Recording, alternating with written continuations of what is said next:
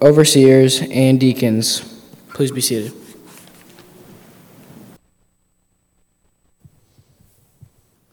And let me echo those welcome words that you've already heard. We're so glad that you're here with us today, especially our guests.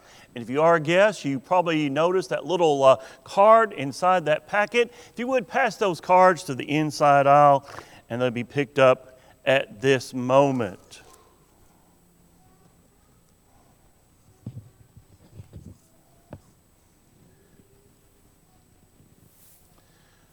The story is told about the preacher who, one Sunday morning, he was informed that one of his deacons had went to play golf that morning and was skipping the worship service. He said, well, I'll check on that. So that afternoon after lunch, he went to the home of that deacon. He knocked on that deacon's house door, and the deacon came to the door.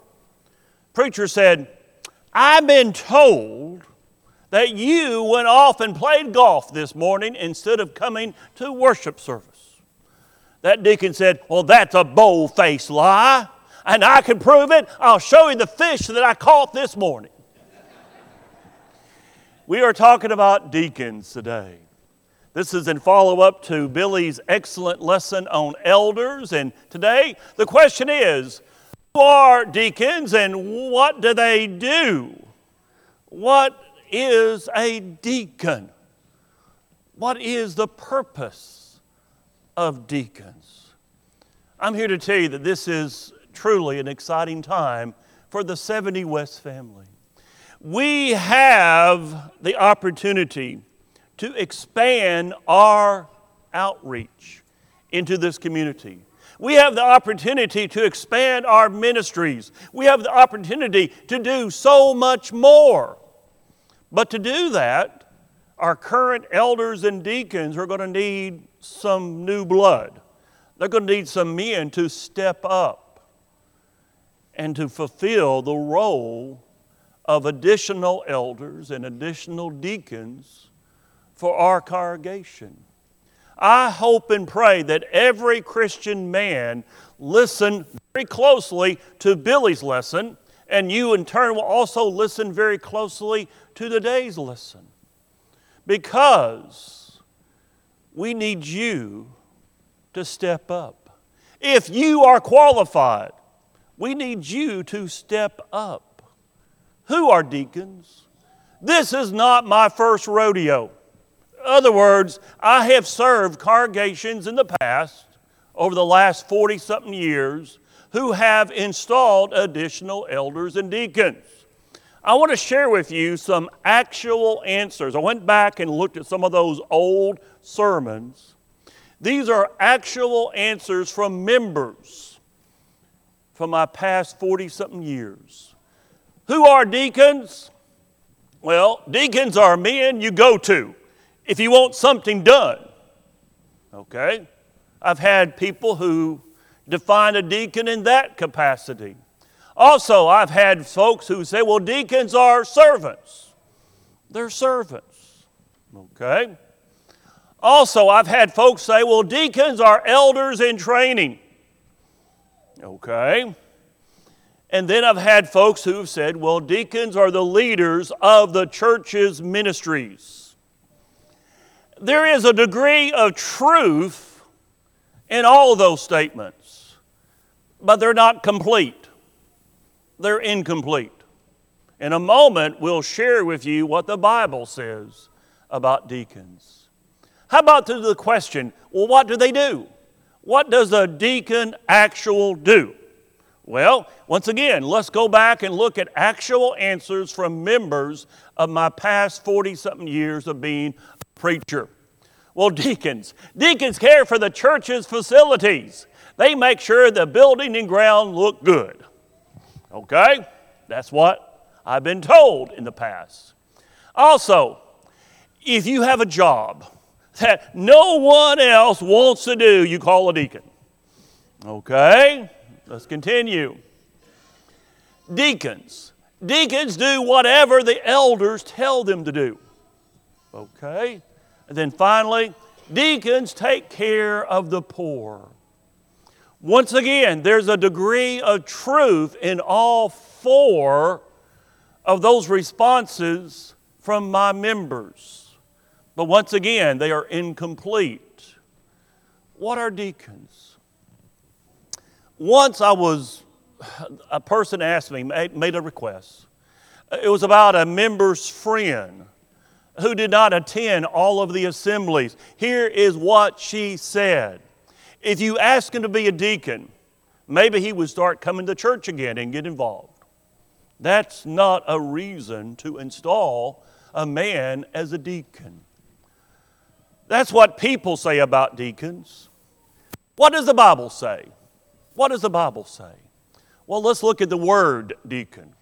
The word deacon is an English word that's been transliterated. In other words, you take the original language, the word in the original language, and you create a new word in your language that kind of sounds like the original word. The word deacon is transliterated from the Greek word diakonos. Now, that word appears often in the Bible. The primary meaning of that Greek word is servant. It's servant.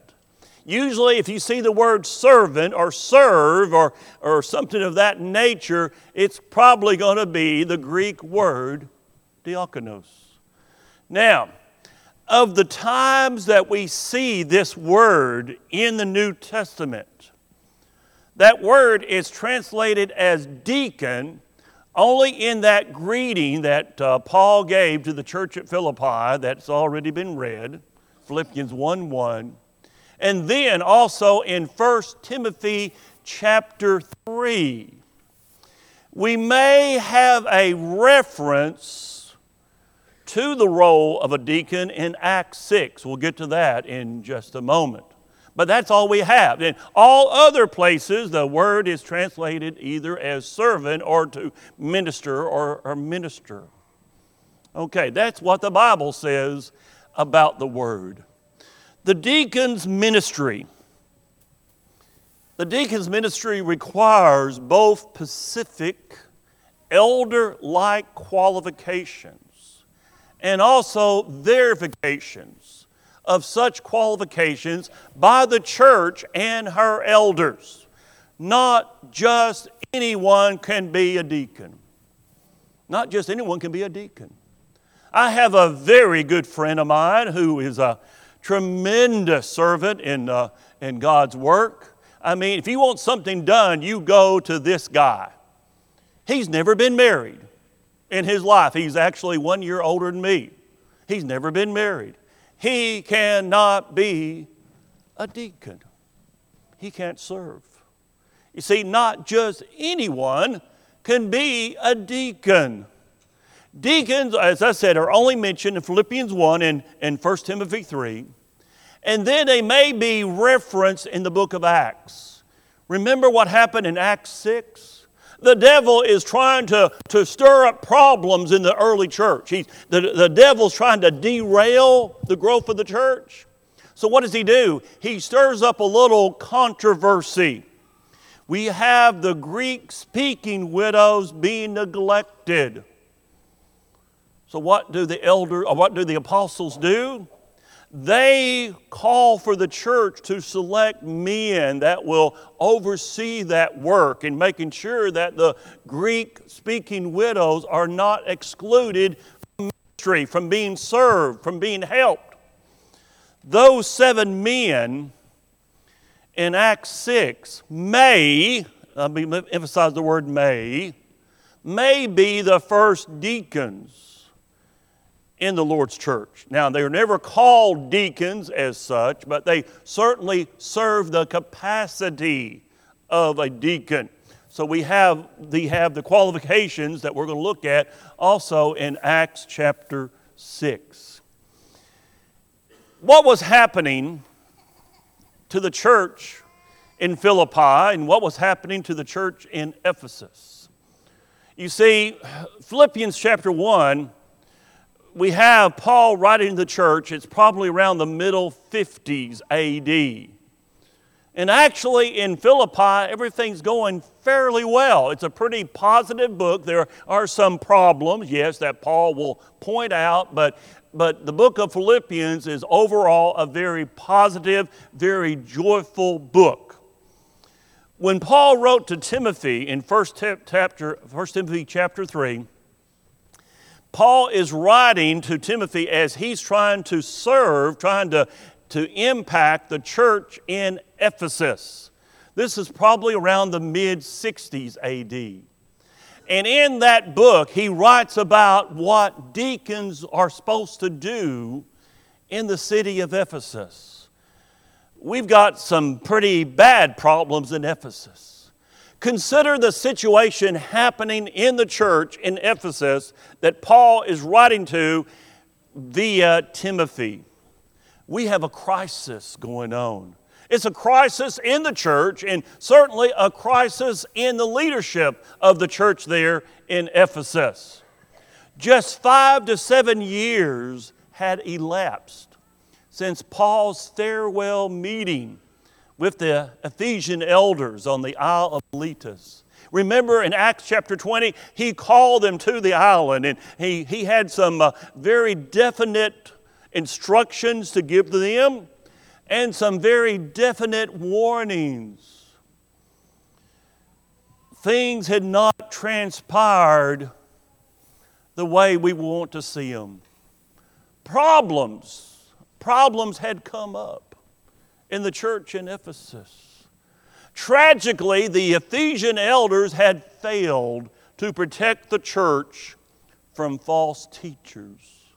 And false teachers had come in, had impacted the Christians there in Ephesus. False teachers, what had they done? They had caused fighting. They had caused arguing among the members. There was certainly, if you read the book here, there was certainly a lack of prayer. They were neglecting prayer. There was improper behavior between the members of the church. There was the neglect of widows. But I would say to you, the major problem was among the leadership.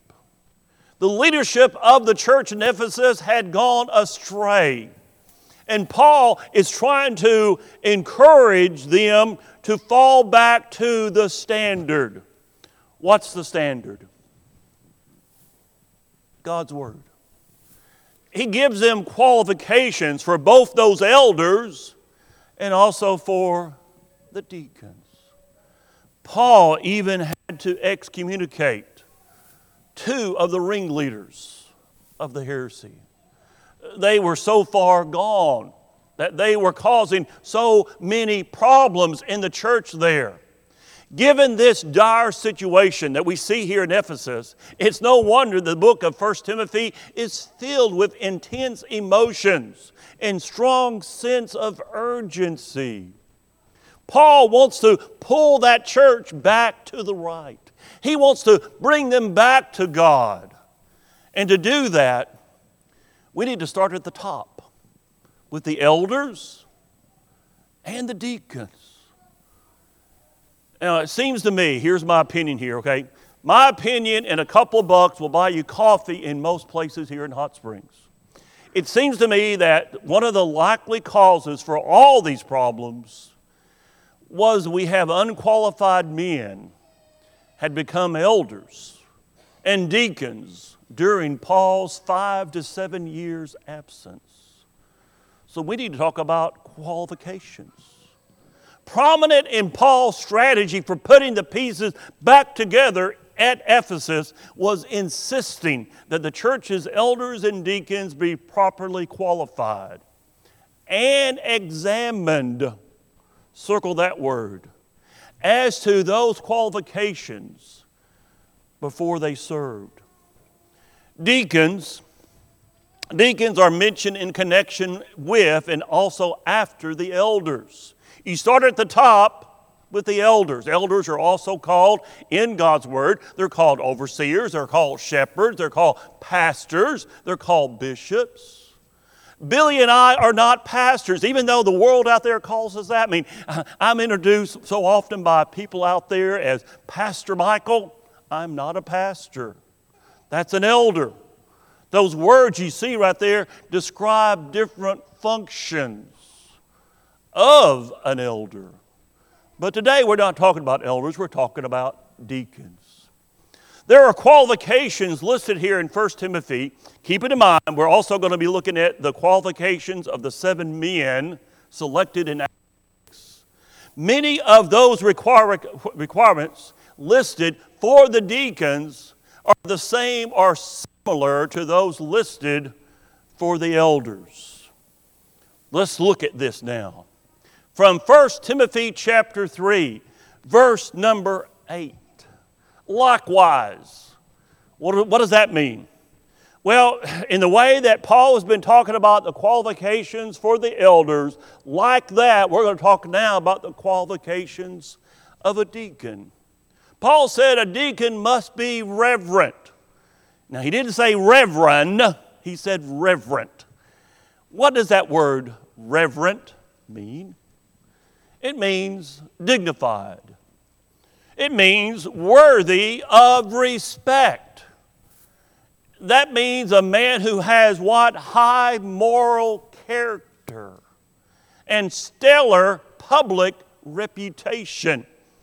In other words, he wins the admiration of others, both inside the church and outside the church.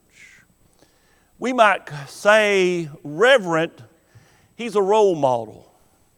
He's a role model of what a Christian should be.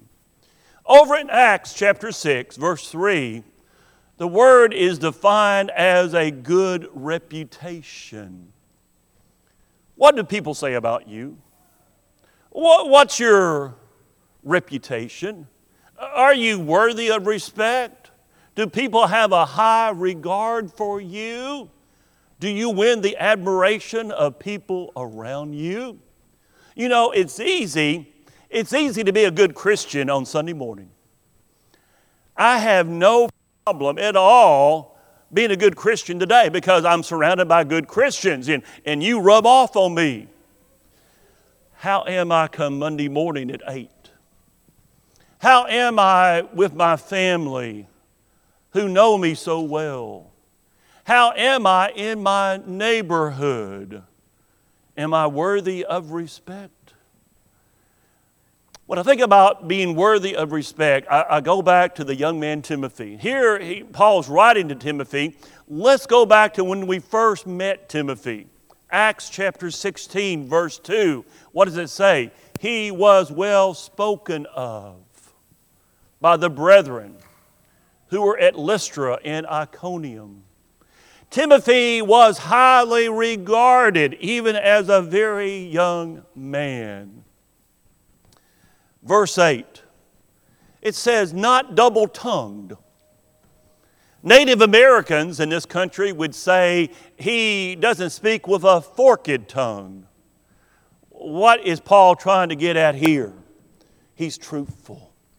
He has integrity of speech. When he says his yes, when he says his no, you can trust him. He's a man who keeps his promises. Duplicity of speech ruins trust and undermines a Christian leader. In working with couples, I really emphasize truthfulness. Because we got to be truthful with a husband and a wife, and if you're not, then the basic framework of marriage starts falling apart. Well, here, in regards to the deacons, he's got to be truthful. Integrity of speech. You trust what he says to you, not double-tongued. Ephesians chapter 4. Therefore, putting away lying, let each one of you speak with what? Speak truth with his neighbor. For we are members of one another. Verse 8, not given to much wine. Any addictions, wine, drugs, pornography, you name whatever addiction you want to name. Any addictions will damage one's reputation. A Christian with a drinking problem is what? Controlled by the flesh, not by the Holy Spirit. And unfortunately, that can lead to others' issues, such as what? Uncontrolled anger. Yeah, definitely. Lying. Definitely. Or even spousal abuse. If you caught Bible investigation last night, the question was sent in by a woman who wanted to know, do I have to remain with my husband if he continues to beat me? I'm now in counseling with them, working with that couple. What caused the spousal abuse? The man has a drinking problem. Not given too much wine. Proverbs chapter 31, it is not for kings, O Lemuel. It is not for kings to drink wine, or for rulers to take strong drink, lest they drink and forget what has been decreed and pervert the rights of all the afflicted. It hurts tremendously. It hurts. 2 Peter chapter 2, while they promise them liberty, they themselves are slaves of corruption. For by whom a person is overcome, by him also he is brought into bondage. If you have an addiction, you are in bondage to that addiction. Not greedy for money. Think about the impact of money on Judas. For just a moment, think about that. Judas was one of the 12. There was hundreds and hundreds of disciples, followers of Jesus. Jesus only selected 12. Judas stood head and shoulders above the rest. You take those 12, any one of those 12 stood head and shoulders above the rest. In other words, Judas started out on good ground. What caused Judas to fall? The impact of the greed of money. It caused him to fall. Money is something we have to have, but we can't allow money to control us. To control us. Judas allowed money to control him.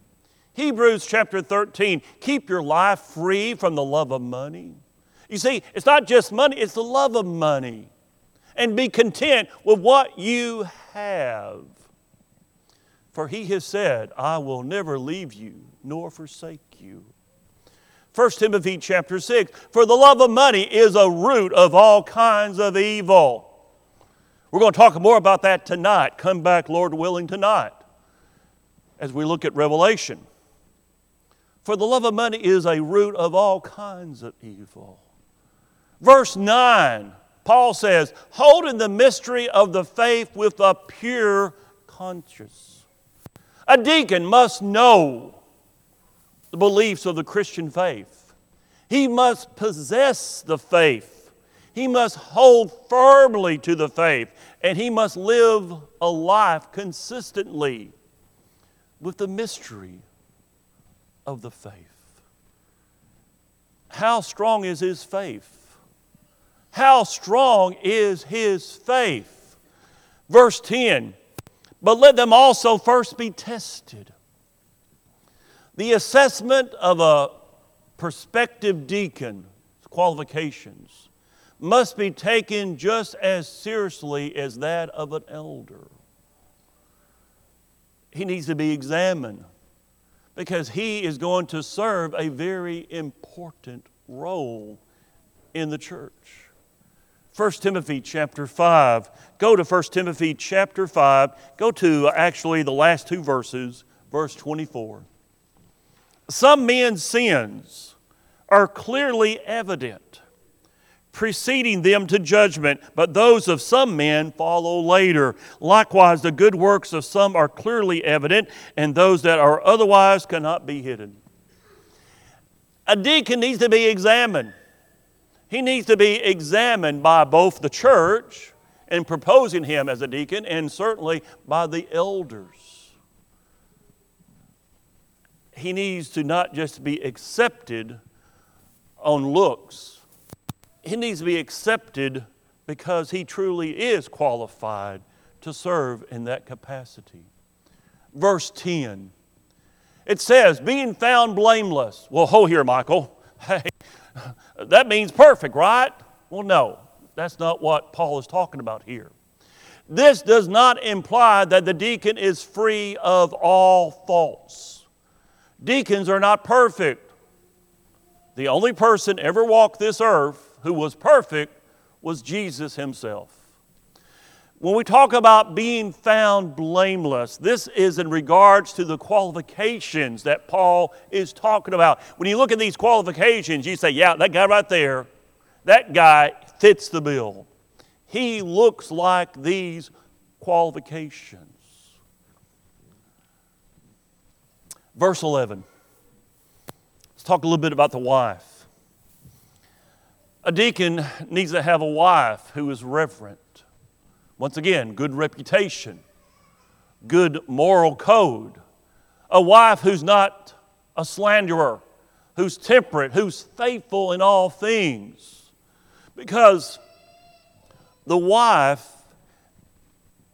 what she does or does not do has a direct bearing on what? On her husband. One of the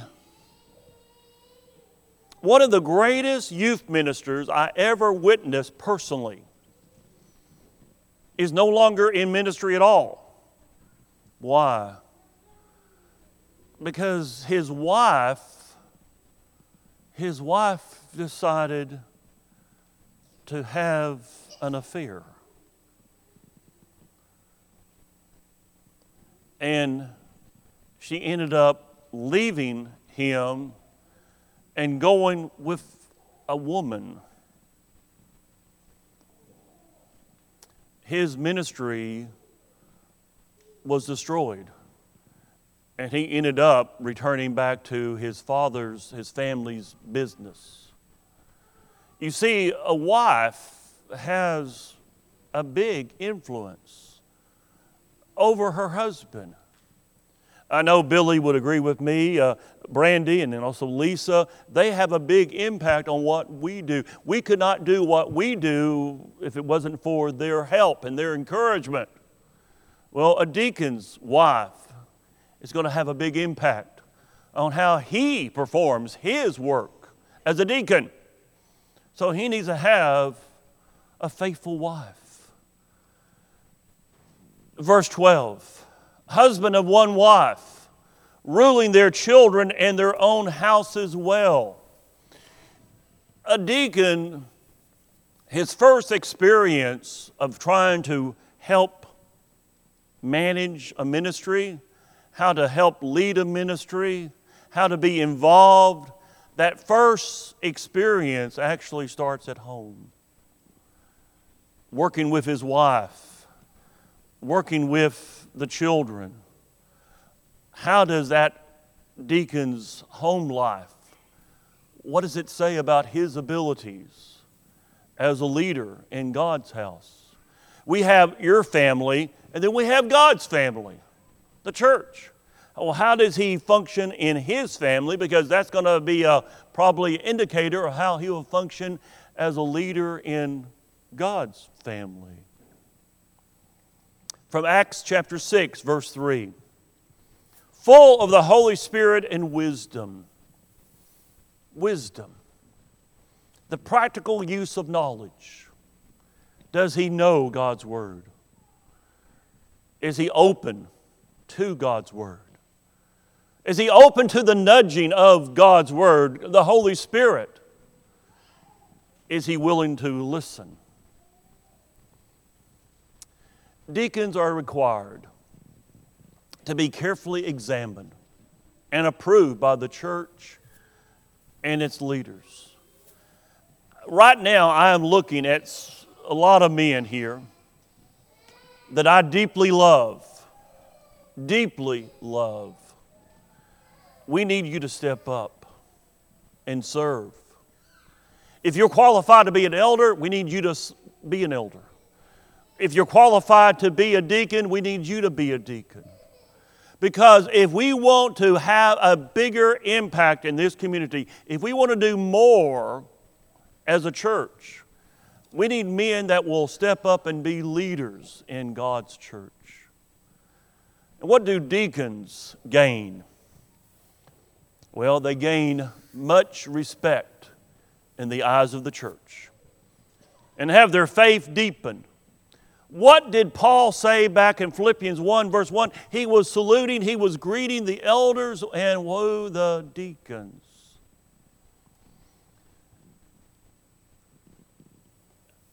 Those men that I have known who have served as an elder or a deacon in God's church, their faith has grown.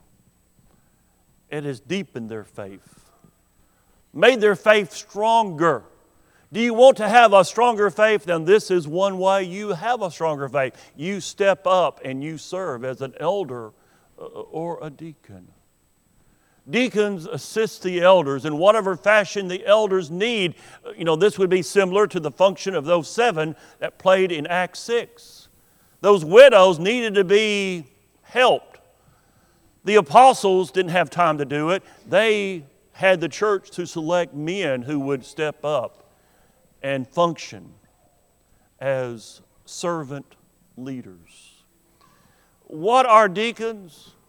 They are servant leaders operating under the oversight of the elders. Deacons assist the elders by allowing the elders to focus on the most important task. The most important task of any elder is shepherding the flock, protecting the flock, and making sure that the truth is taught. That's probably what wasn't happening in Ephesus. So Paul, as he writes to Timothy, says, here is what you need to do. Make sure we have some qualified men serving as elders and deacons. Every Christian man needs to set the highest goal possible for his life. I firmly believe that. When we think about goals, I can think of no higher goal but that of serving as an elder or a deacon in the church. Will you consider it? We need you to step forward. The sandhill crane is a very unique animal because the sandhill crane has to fly great distances each year. To accomplish that, and certainly to accomplish it during the time period that it's flying, it flies during a time period where there's going to be a lot of opposition in the air, a lot of turbulence, a lot of wind. So what does the sandhill crane do? They put the best leaders out front. The more seasoned flyers, the ones who've been on the flight before, who know the path, who know the trail, who know what they're doing, they are put up front. And they lead the flock. But what do the rest of the cranes do? They constantly honk their approval. They constantly honk their encouragement. They are constantly saying, hey, we're behind you. We believe in you. To all of us, we need to encourage our elders. We need to encourage our deacons. We need to encourage whoever might step up to be an additional elder. We need to encourage whoever might step up to be an additional deacon. Every one of us needs to be a Barnabas. If there hadn't been a Barnabas, I don't know if we would have the Apostle Paul doing all that he did.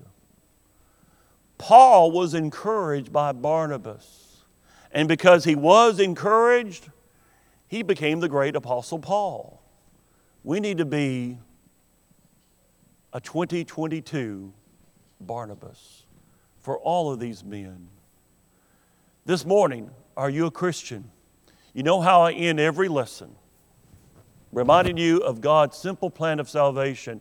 If you are a Christian, do you need to seek forgiveness? The church stands ready to pray with you and for you.